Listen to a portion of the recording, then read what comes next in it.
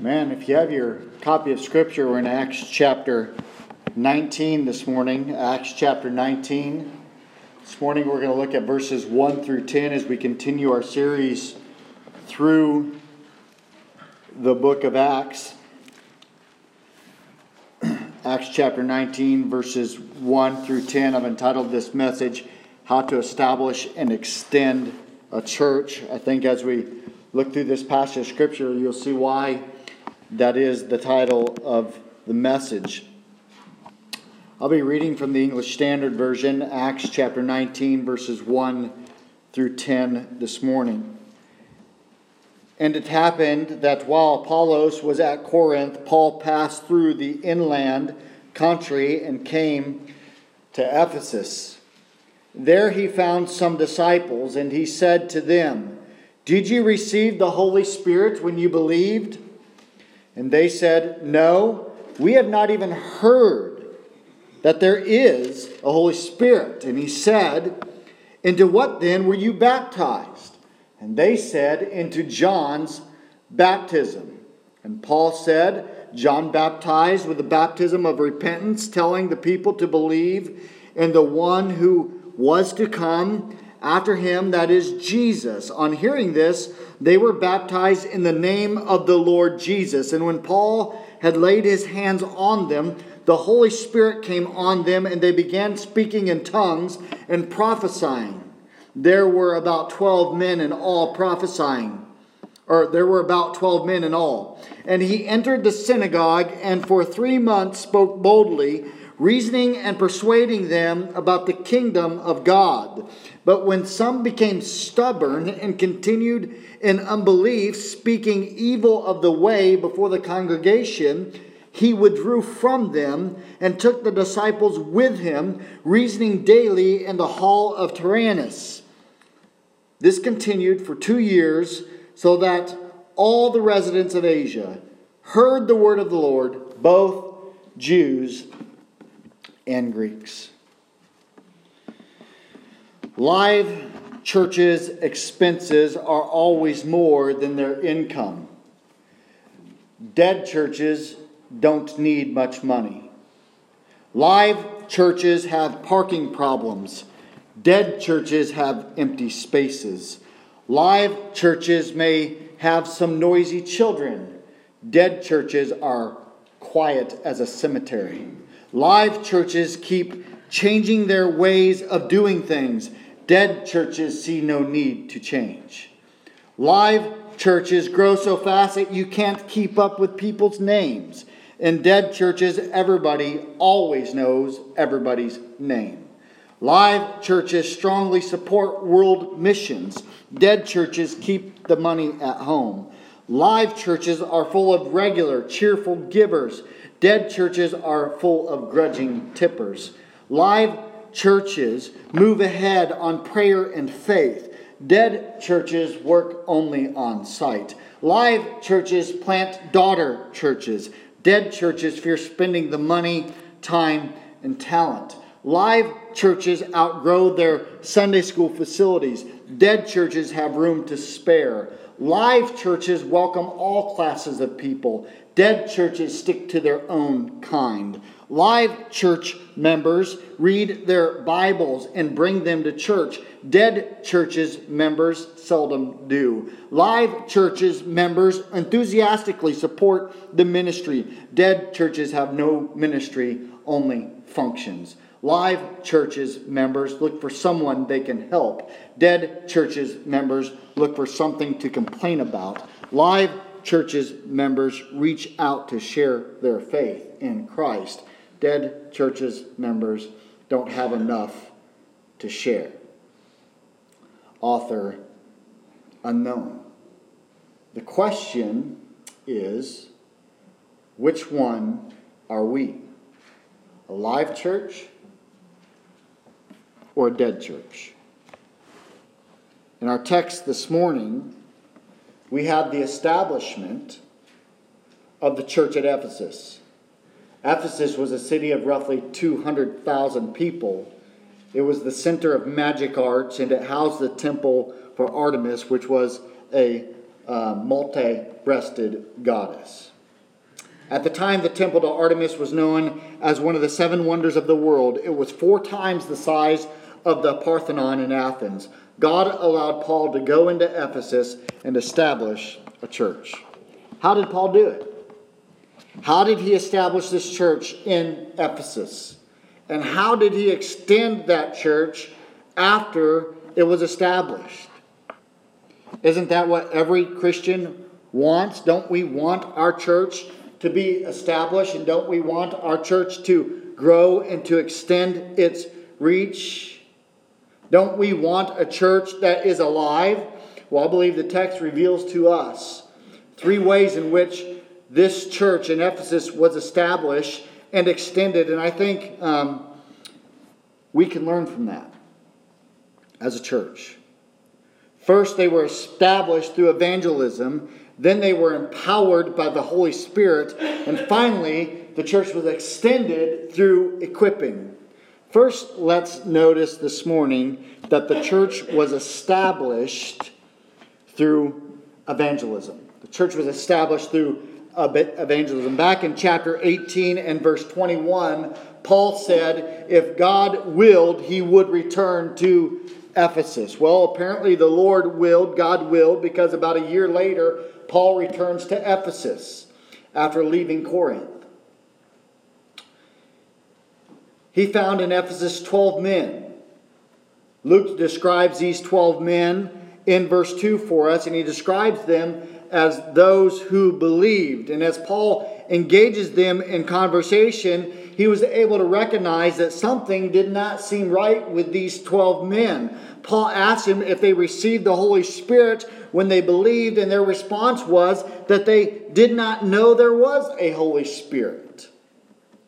Now this is interesting because they are described as disciples of John the Baptist. And John taught his followers that the Messiah would baptize his followers with the Holy Spirit. And so it's odd that they would say that they had never heard of the Holy Spirit. What is most likely meant here is that they had not heard that the Holy Spirit had been given to men like John had preached about, like they had heard from John. And so they had not heard that the Holy Spirit had come and actually entered into the lives of people. Paul then explains to them that the one that John had been prophesying about, the one that John had been talking about this whole time had come, and that is Jesus Christ.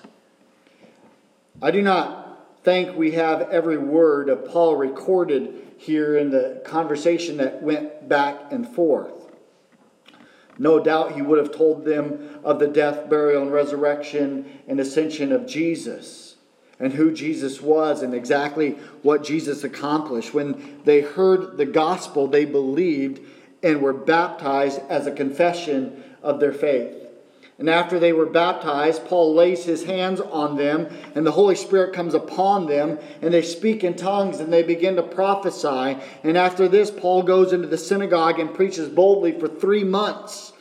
Then an opposition raises up against Paul, and he is forced to take the disciples and meet in the hall of Tyrannus, where Paul teaches them, and the gospel is spread out even more.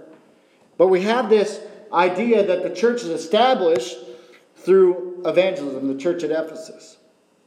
So let's look at evangelism in the church.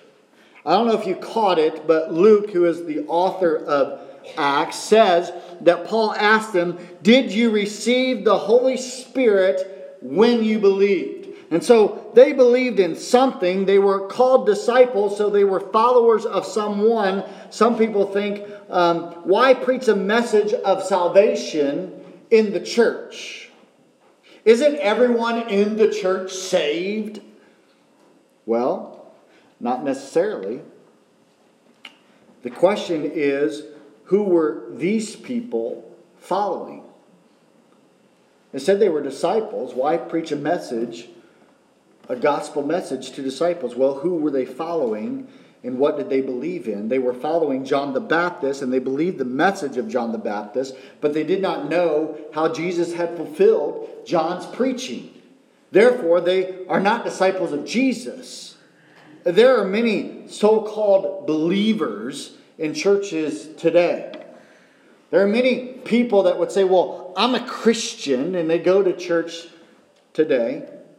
They believe in God, and perhaps they believe in Jesus in their own way, but they're not saved. If you ask them if they were a Christian, they would respond with, yes, I'm a Christian, because in their mind they're not Hindu or Muslim or Buddhist or atheist, so they would say, well, yeah, I must be a Christian then. However, just because they answer they are a Christian does not make them a Christian. Well, how can you tell if someone's a Christian or not? You know, we hear all the time today, don't judge. Don't judge me. Don't judge lest ye be judged yourself. And that's used a lot of times to say, well, you can't look at someone's life and try to make a call as to whether they are a follower of Christ or not. And that's really a false idea.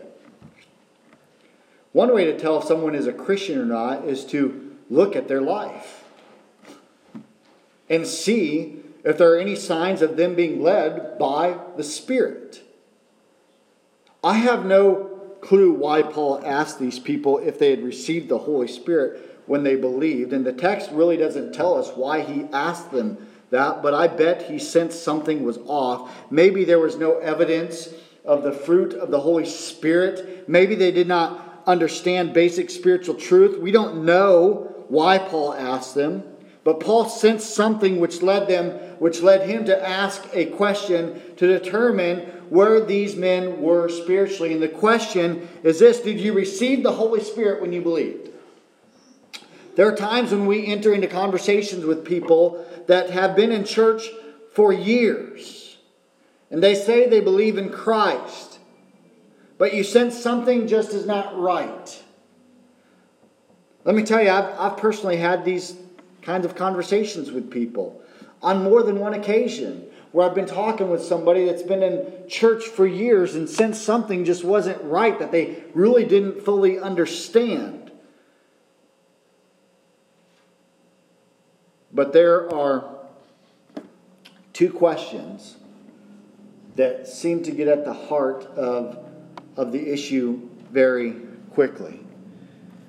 Those questions are this: do you know for sure that when you die, you will be with God in heaven? Do you know for sure that when you die, you'll be with God in heaven?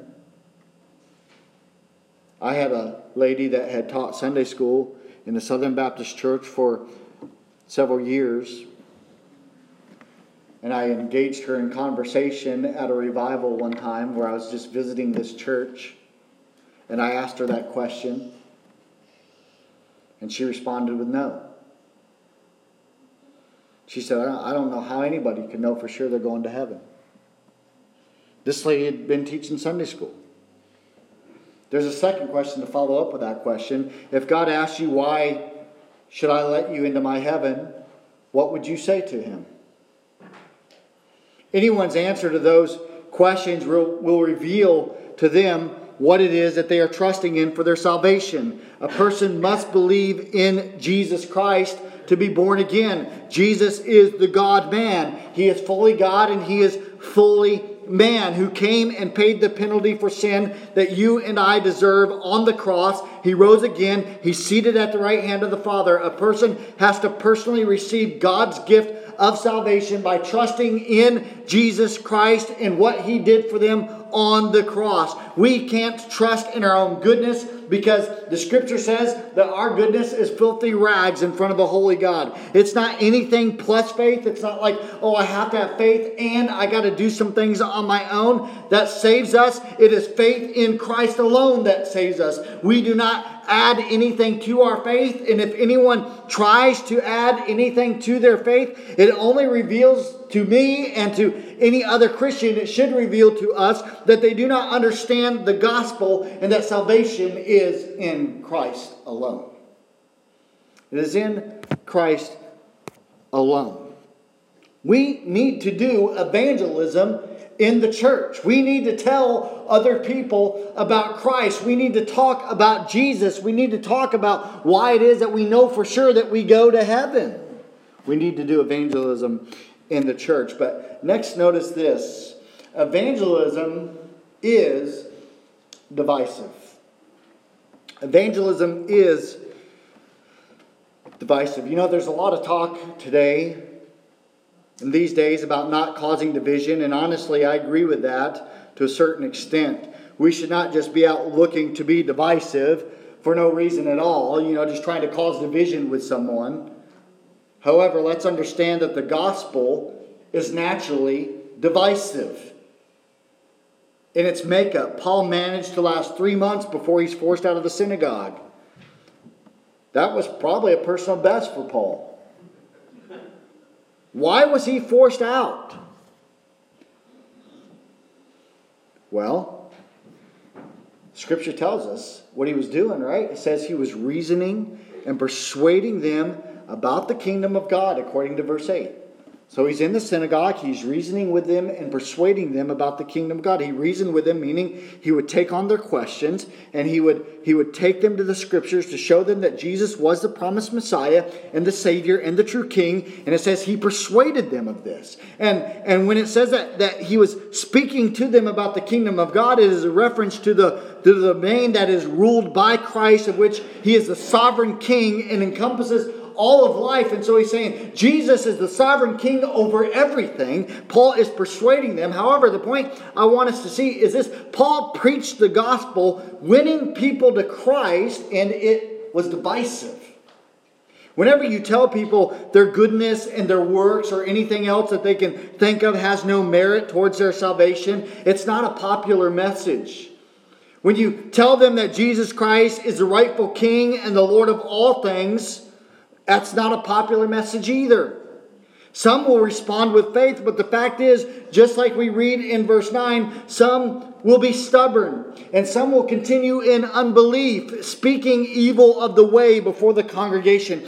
Did you see the division right there? Some of the most religious people bring the strongest opposition. Why? Because religion tends to be prideful. And how dare you suggest that I'm a sinner? And how dare you say that I'm not good enough to get into heaven? Do you know how much I've given to this church? Do you know I was baptized when I was a little kid? Do you know how much I read my Bible? Do you know that old grandpa told me this? Do you know that my granddaddy or my great-granddaddy started this church? Don't you know that? Doesn't matter. And people don't like to hear that. Not to mention some people are highly religious but not Christian at all. They're devout religiously but not to Christ. Every major religion except biblical Christianity makes an appeal to the pride of men by promoting a salvation that comes through human merit, that you somehow have to earn it. The gospel proclaims that no one is ever good enough for heaven, and everyone that has sinned and fallen short of the glory of God, and the only way for a sinner to be rightly justified is by an act of God. That's the only way for a sinner to ever be justified. That's Christianity. You can't justify yourself. It's only through God's grace, through the redemption which is found only in Jesus Christ. And guess what? That message is divisive. It's divisive to say you're not going to get to heaven in any other way except through Jesus Christ and by God's grace. That's a divisive message, folks. The shocking thing about Christianity is not that God would send people to hell. The shocking thing about Christianity is that anybody makes it to heaven. That's what's shocking, because no one deserves heaven. It's by God's grace. But thirdly, as we look at evangelism in the church, let's notice this, that all believers need baptism. All believers need baptism. We read that John the Baptist had baptized these men. He did this when they repented for the forgiveness of their sins. We know this because that's what John the Baptist practiced. However, salvation comes only through Jesus Christ. Old Testament saints were saved through their belief in the coming Messiah. After the Messiah has come, which is Jesus Christ, it was necessary to specifically believe in him. Now, Paul baptizes these men in the name of Jesus Christ, which is an indication that they just now got saved.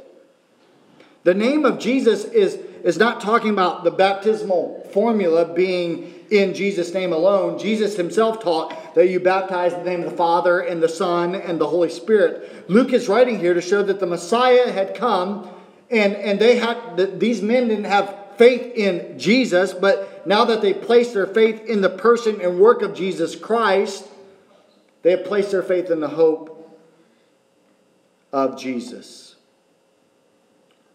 We are Baptists. This is a Baptist church, just in case you didn't know. Okay? So if you thought you were in a Methodist church or something like that, I apologize. This is a Baptist church. We're Southern Baptists. We believe that Scripture clearly teaches that believers are baptized. That's what we believe. That's what we teach. That's been a part of the Baptist faith and message since Southern Baptists have come into existence. That's what we believe, that believers are baptized. In other words, when you become a follower of Jesus Christ, you get baptized. That means that if someone has been baptized as a baby, then they would be rebaptized. And you see, this caused a problem in history because we were rebaptizers. So we rebaptize after they come to saving faith in Jesus Christ because they are confessing faith in Christ as Lord. And infants can't believe in Jesus, and therefore they shouldn't be baptized. That's why we don't baptize babies. We don't believe in infant baptism. Now I know that there are some who advocate for infant baptism. However, there is no New Testament example or command that infants are to be baptized. We don't see it anywhere in Scripture. I am very familiar with the argument that links baptism to circumcision. In fact, one of my favorite theologians, R.C. Sproul, makes the argument, and they say that infants are baptism, and infant baptism is a sign of the new covenant, just like circumcision was a sign of the covenant, and the church is the new Israel. Therefore, we should baptize babies. However, baptism is always, let me say that again, always linked with saving faith in Jesus Christ in the New Testament. Every single time. It's an outward picture of the inward cleansing and the new life that is imparted to every single person who places their faith in Jesus Christ. All believers need baptism.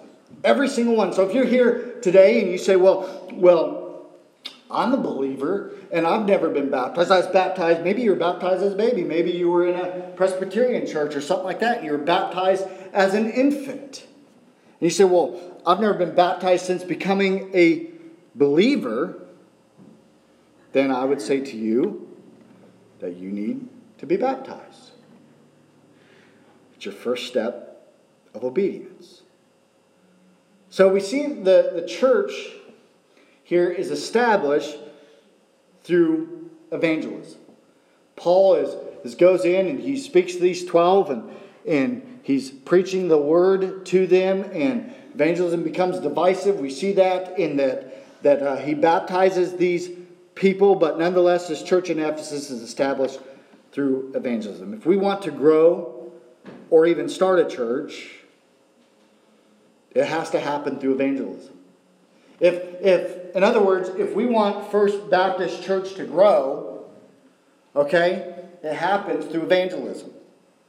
It happens by you and I going out and sharing the gospel of Jesus Christ with other people, because we realize that all of the town of Washington or all the city of Washington is not saved. And so we go out and we share the gospel with people, and we share with them who Jesus Christ is and what He's done, just like we see Paul doing, and we lead them to the Lord, and that's how you grow a church and how you establish a church, through evangelism. We don't do it by going, oh, well, we're going to go over to this church because they're really big and we need to take some of their people. That's not how we grow churches. Okay? We do it through evangelism.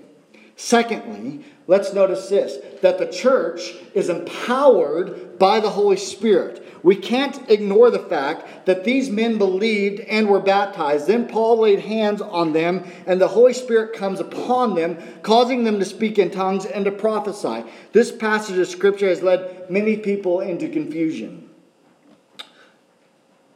This primarily stems from the fact that the KJV translates the verse, I think it's verse 2, it says, have you received the Holy Spirit since you believed? If you have a King James Bible, that's what it will say. Have you received the Holy Spirit since you believed? And that's an inaccurate translation. Many in the Pentecostal movement have then argued that not all believers receive the Holy Spirit at salvation. Therefore, we should seek to receive the Holy Spirit and be baptized in the Holy Spirit. And this is evidenced by speaking in tongues. We covered a lot of that when we did our study through 1 Corinthians.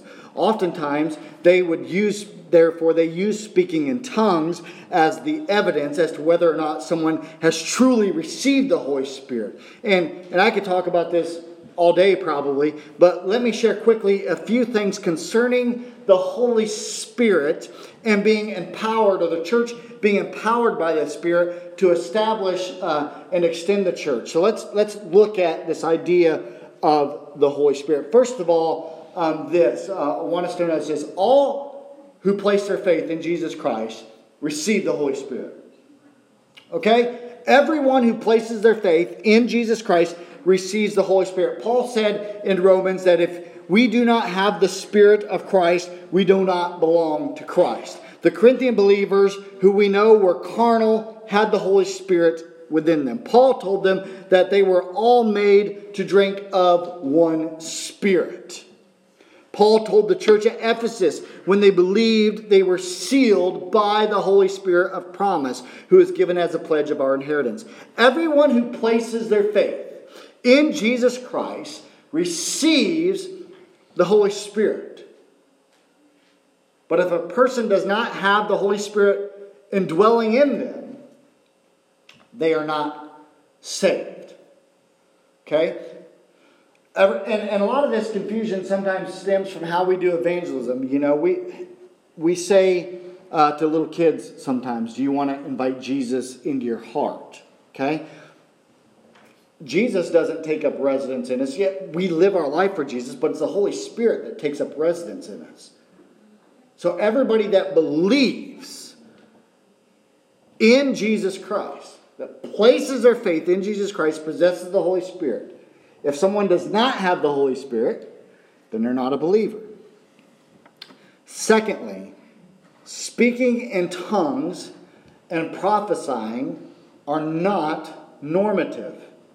Speaking in tongues and prophesying are not normative. Yes, in the book of Acts, we see speaking in tongues and prophesying. We see that throughout the book of Acts. We see what is known as a baptism of the Holy Spirit, which was promised by Jesus in Acts chapter 1. We must understand that the book of Acts is a transitional book. It is the time of Jesus leaving this earth and the time of the establishment of the new covenant. In Acts chapter 8, the Samaritans believe in Jesus Christ, but they did not receive the Holy Spirit, if you remember, until Peter and John came, and Peter and John prayed for them and laid hands on them. And as we said, when we studied that passage, the reason that there was a delay was so that the early church was not divided into Jewish and Samaritan churches. The apostles saw that the Samaritans received the exact same Spirit that they had received and the Jews had received, and the Samaritans were in submission to the apostles throughout this time frame. And in Acts chapter 10, Peter preaches to the Gentiles, And to Peter's surprise, if you remember, they received the Holy Spirit at the moment of salvation. Here we have these people that are believers in the Old Testament living in Ephesus, and they received the Holy Spirit. In each and every case that we look at right there, and throughout the book of Acts, there was an apostle present to impart the Holy Spirit. In the book of Acts, we notice that receiving the Holy Spirit and speaking in tongues happened in a group. And it is directly related to salvation. Tongues was a sign that God was giving that group of people the Holy Spirit in the book of Acts. However, we notice that it was transitional in nature. It was used to show the group of people received the same Holy Spirit as that group of people over there. And so it's like, oh, well, look, they received the same Holy Spirit that we received. They're doing the exact same thing that we did when we received the Holy Spirit. And so it's the establishment of the church universal. This is why Paul asked the Corinthians, in a rhetorical question, all do not speak in tongues, do they? That's what he says. If speaking in tongues was normative, if it was the normative sign for receiving the Holy Spirit, Paul would have never said that. He would never ask that question. He instead would have made the statement, everyone speaks in tongues. That's what he would have said. Everyone that receives the Holy Spirit speaks in tongues. But he didn't say that. He says not everyone speaks in tongues, do they? We have conversation in the book of Acts that do not show people speaking, or we have conversions in the book of Acts that don't show people speaking in tongues. It is my personal belief that tongues recorded in the Bible is the ability to speak a language that was not previously learned. In Acts chapter 2, it is clearly a language, and the same Greek word is used, that's used there, is used everywhere for tongues. The fact that tongues required an interpretation is evidence that these are not just someone babbling or saying whatever they want to say and using some sort of ecstatic utterance, since babbling can't really be interpreted. I don't know if you've ever heard somebody babble and then try to interpret what they're saying, but it doesn't work out too good. Okay? Prophesying in this verse seems to be spontaneous praise of God. And it's not forthtelling like when we think of prophesying, but it's spontaneous praise of God that has happened. They're not telling the future. Here's my point. Because tongues and prophecy were not normative. They're not a normative sign of conversion. We don't see that every single time someone is converted. Because they're not normative, then they're not normative today either. And to interpret it as normative, to say to someone, well, you need to speak in tongues as evidence that you've received the Holy Spirit, is a gross misrepresentation of what the Scripture teaches us. All who place their faith in Christ receive the Holy Spirit. One last thing concerning the Holy Spirit. Receiving the Holy Spirit is not the same as walking in the Spirit. Receiving the Holy Spirit is not the same as walking in the Spirit. To be clear, just because we receive the Holy Spirit at salvation does not mean that you and I will always walk in the Spirit. While every single genuine believer in Jesus Christ receives the Holy Spirit the moment of their conversion, walking in the Spirit is a process. If it were not a process, Paul would not have issued the command to walk in the Spirit, nor would he have said to be filled with the Spirit. It is true that there are many people who profess to know Christ, whose daily lives are more characteristic of the lust of the flesh than the fruit of the Spirit. As believers, we need to walk in the Spirit. We need to walk in the power of the Spirit, and so that the Lord transforms our character and our behavior and conforming us to be more like Him. Those people that know us should be able to see evidence of the Holy Spirit at work in our lives. And if they can't see that, then we need to make sure that our faith is actually in Jesus Christ. However, we also need to make sure that we make it a daily priority to walk in the power of the Spirit. We need to be walking in the Spirit and in the power of the Spirit. How do you do that? How do you walk in the power of the Spirit? I mean, if we receive the Holy Spirit at salvation and He takes up residence in it, then how is it that I walk in the Spirit? Well, through prayer, through Bible reading, through witnessing to other people, and surrendering to the Spirit every single day. That's how you walk in the power of the Holy Spirit. So we see that the church is established and extended through evangelism, established through evangelism, empowered by the Spirit, and now, let's see this. The church is extended by equipping. Extended by equipping. Paul's in the synagogue, reasoning and proclaiming the truth. And he runs into opposition. He runs into opposition to the point that he withdraws from the synagogue with the disciples he had, and daily he reasons in the hall of Tyrannus. There's an early manuscript that's not part of the original that says Paul did this from 11 a.m. to 4 p.m. The hall of Tyrannus is interesting to us because the name Tyrannus means tyrant. Many people think this was not his name, but a nickname given to him by his students. Either way, Paul taught these students during the middle of the day. And the men who received the teaching would then go out and establish churches. And as a result of this, Paul's teaching, the result of Paul's teaching are seen in verse 10. It says, all the residents of Asia heard the word of the Lord, both Jews and Greeks. Paul equipped people for ministry, and the church was extended. This is what I want us to understand this morning. You can have evangelism as a church and even grow as a church because of your evangelism. You can be empowered by the Holy Spirit, but if there is not solid teaching, then that church will eventually go astray. Sound doctrine and sound teaching are an essential foundation to having a solid church. Churches go astray often because they lack sound doctrine.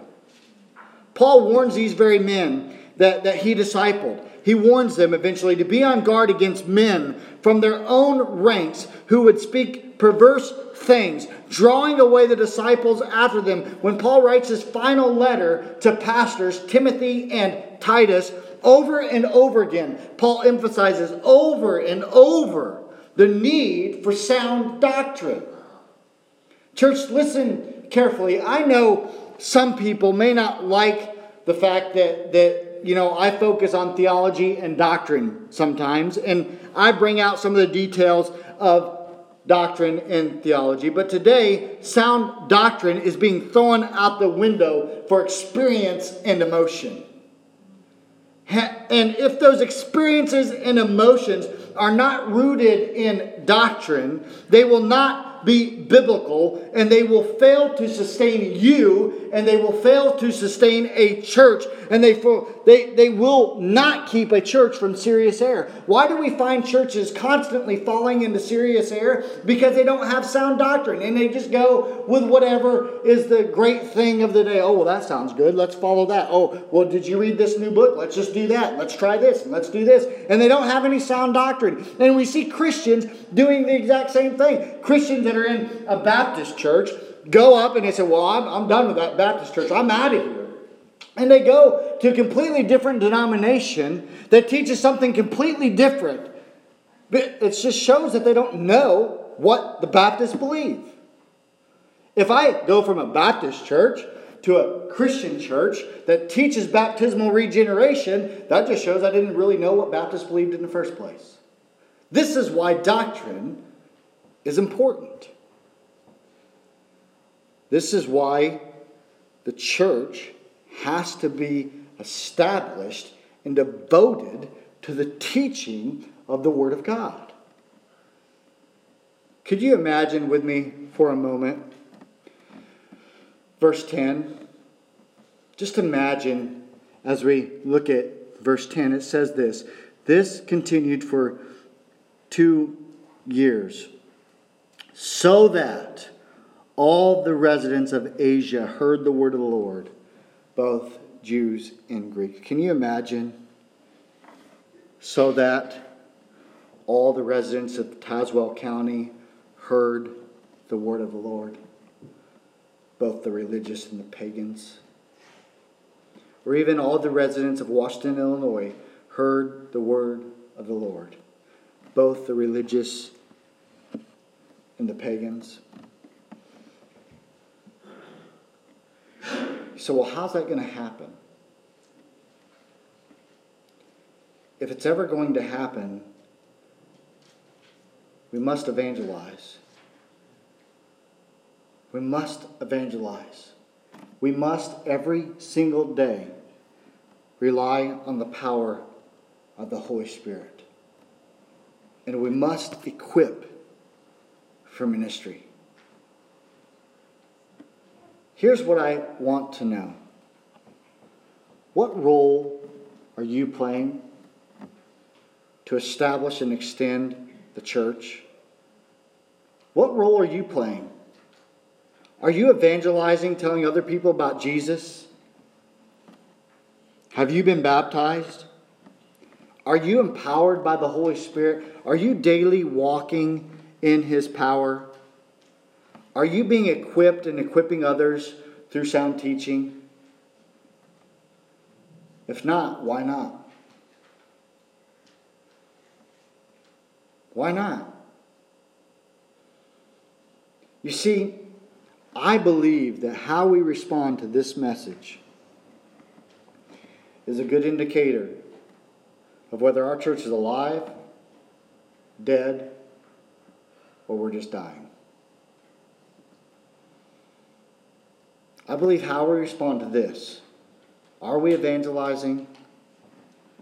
Are we equipping? Are we empowered by the Holy Spirit? And if the majority of our people say, well, I'm not doing any of that, then we're either dead or dying. If we say, well, we better get in gear. We better get in gear. Maybe we're alive. I can't answer that question for you. I can only answer how we respond is a good indicator of whether we're alive, dead, or dying. But what if I asked you these questions this morning? Do you know for sure when you die, you will be with God in heaven? And if God asked you why He should let you into His heaven, what would you say? What would your response be to those questions? Maybe you don't know for sure you'd go to heaven. Maybe this morning you need to get that nailed down. In just a moment, I'm going to be standing down front. Maybe this morning you'd like to come and pray, or maybe you'd like to say, Pastor, I'm definitely not doing these things, and I need to be. I don't know. I don't know if you've heard the Lord speak to you in a certain way this morning. I want to give you a chance to respond. And so if that's you this morning, I'll be standing down front. You can respond in your pew. You can pray in your pew. You don't need to come forward. Or maybe you need to place your faith in Christ, and you need to come down here and talk to me about that. Would you be willing to listen to how the Lord spoke into your conscience this morning and respond to that? Let's close with prayer.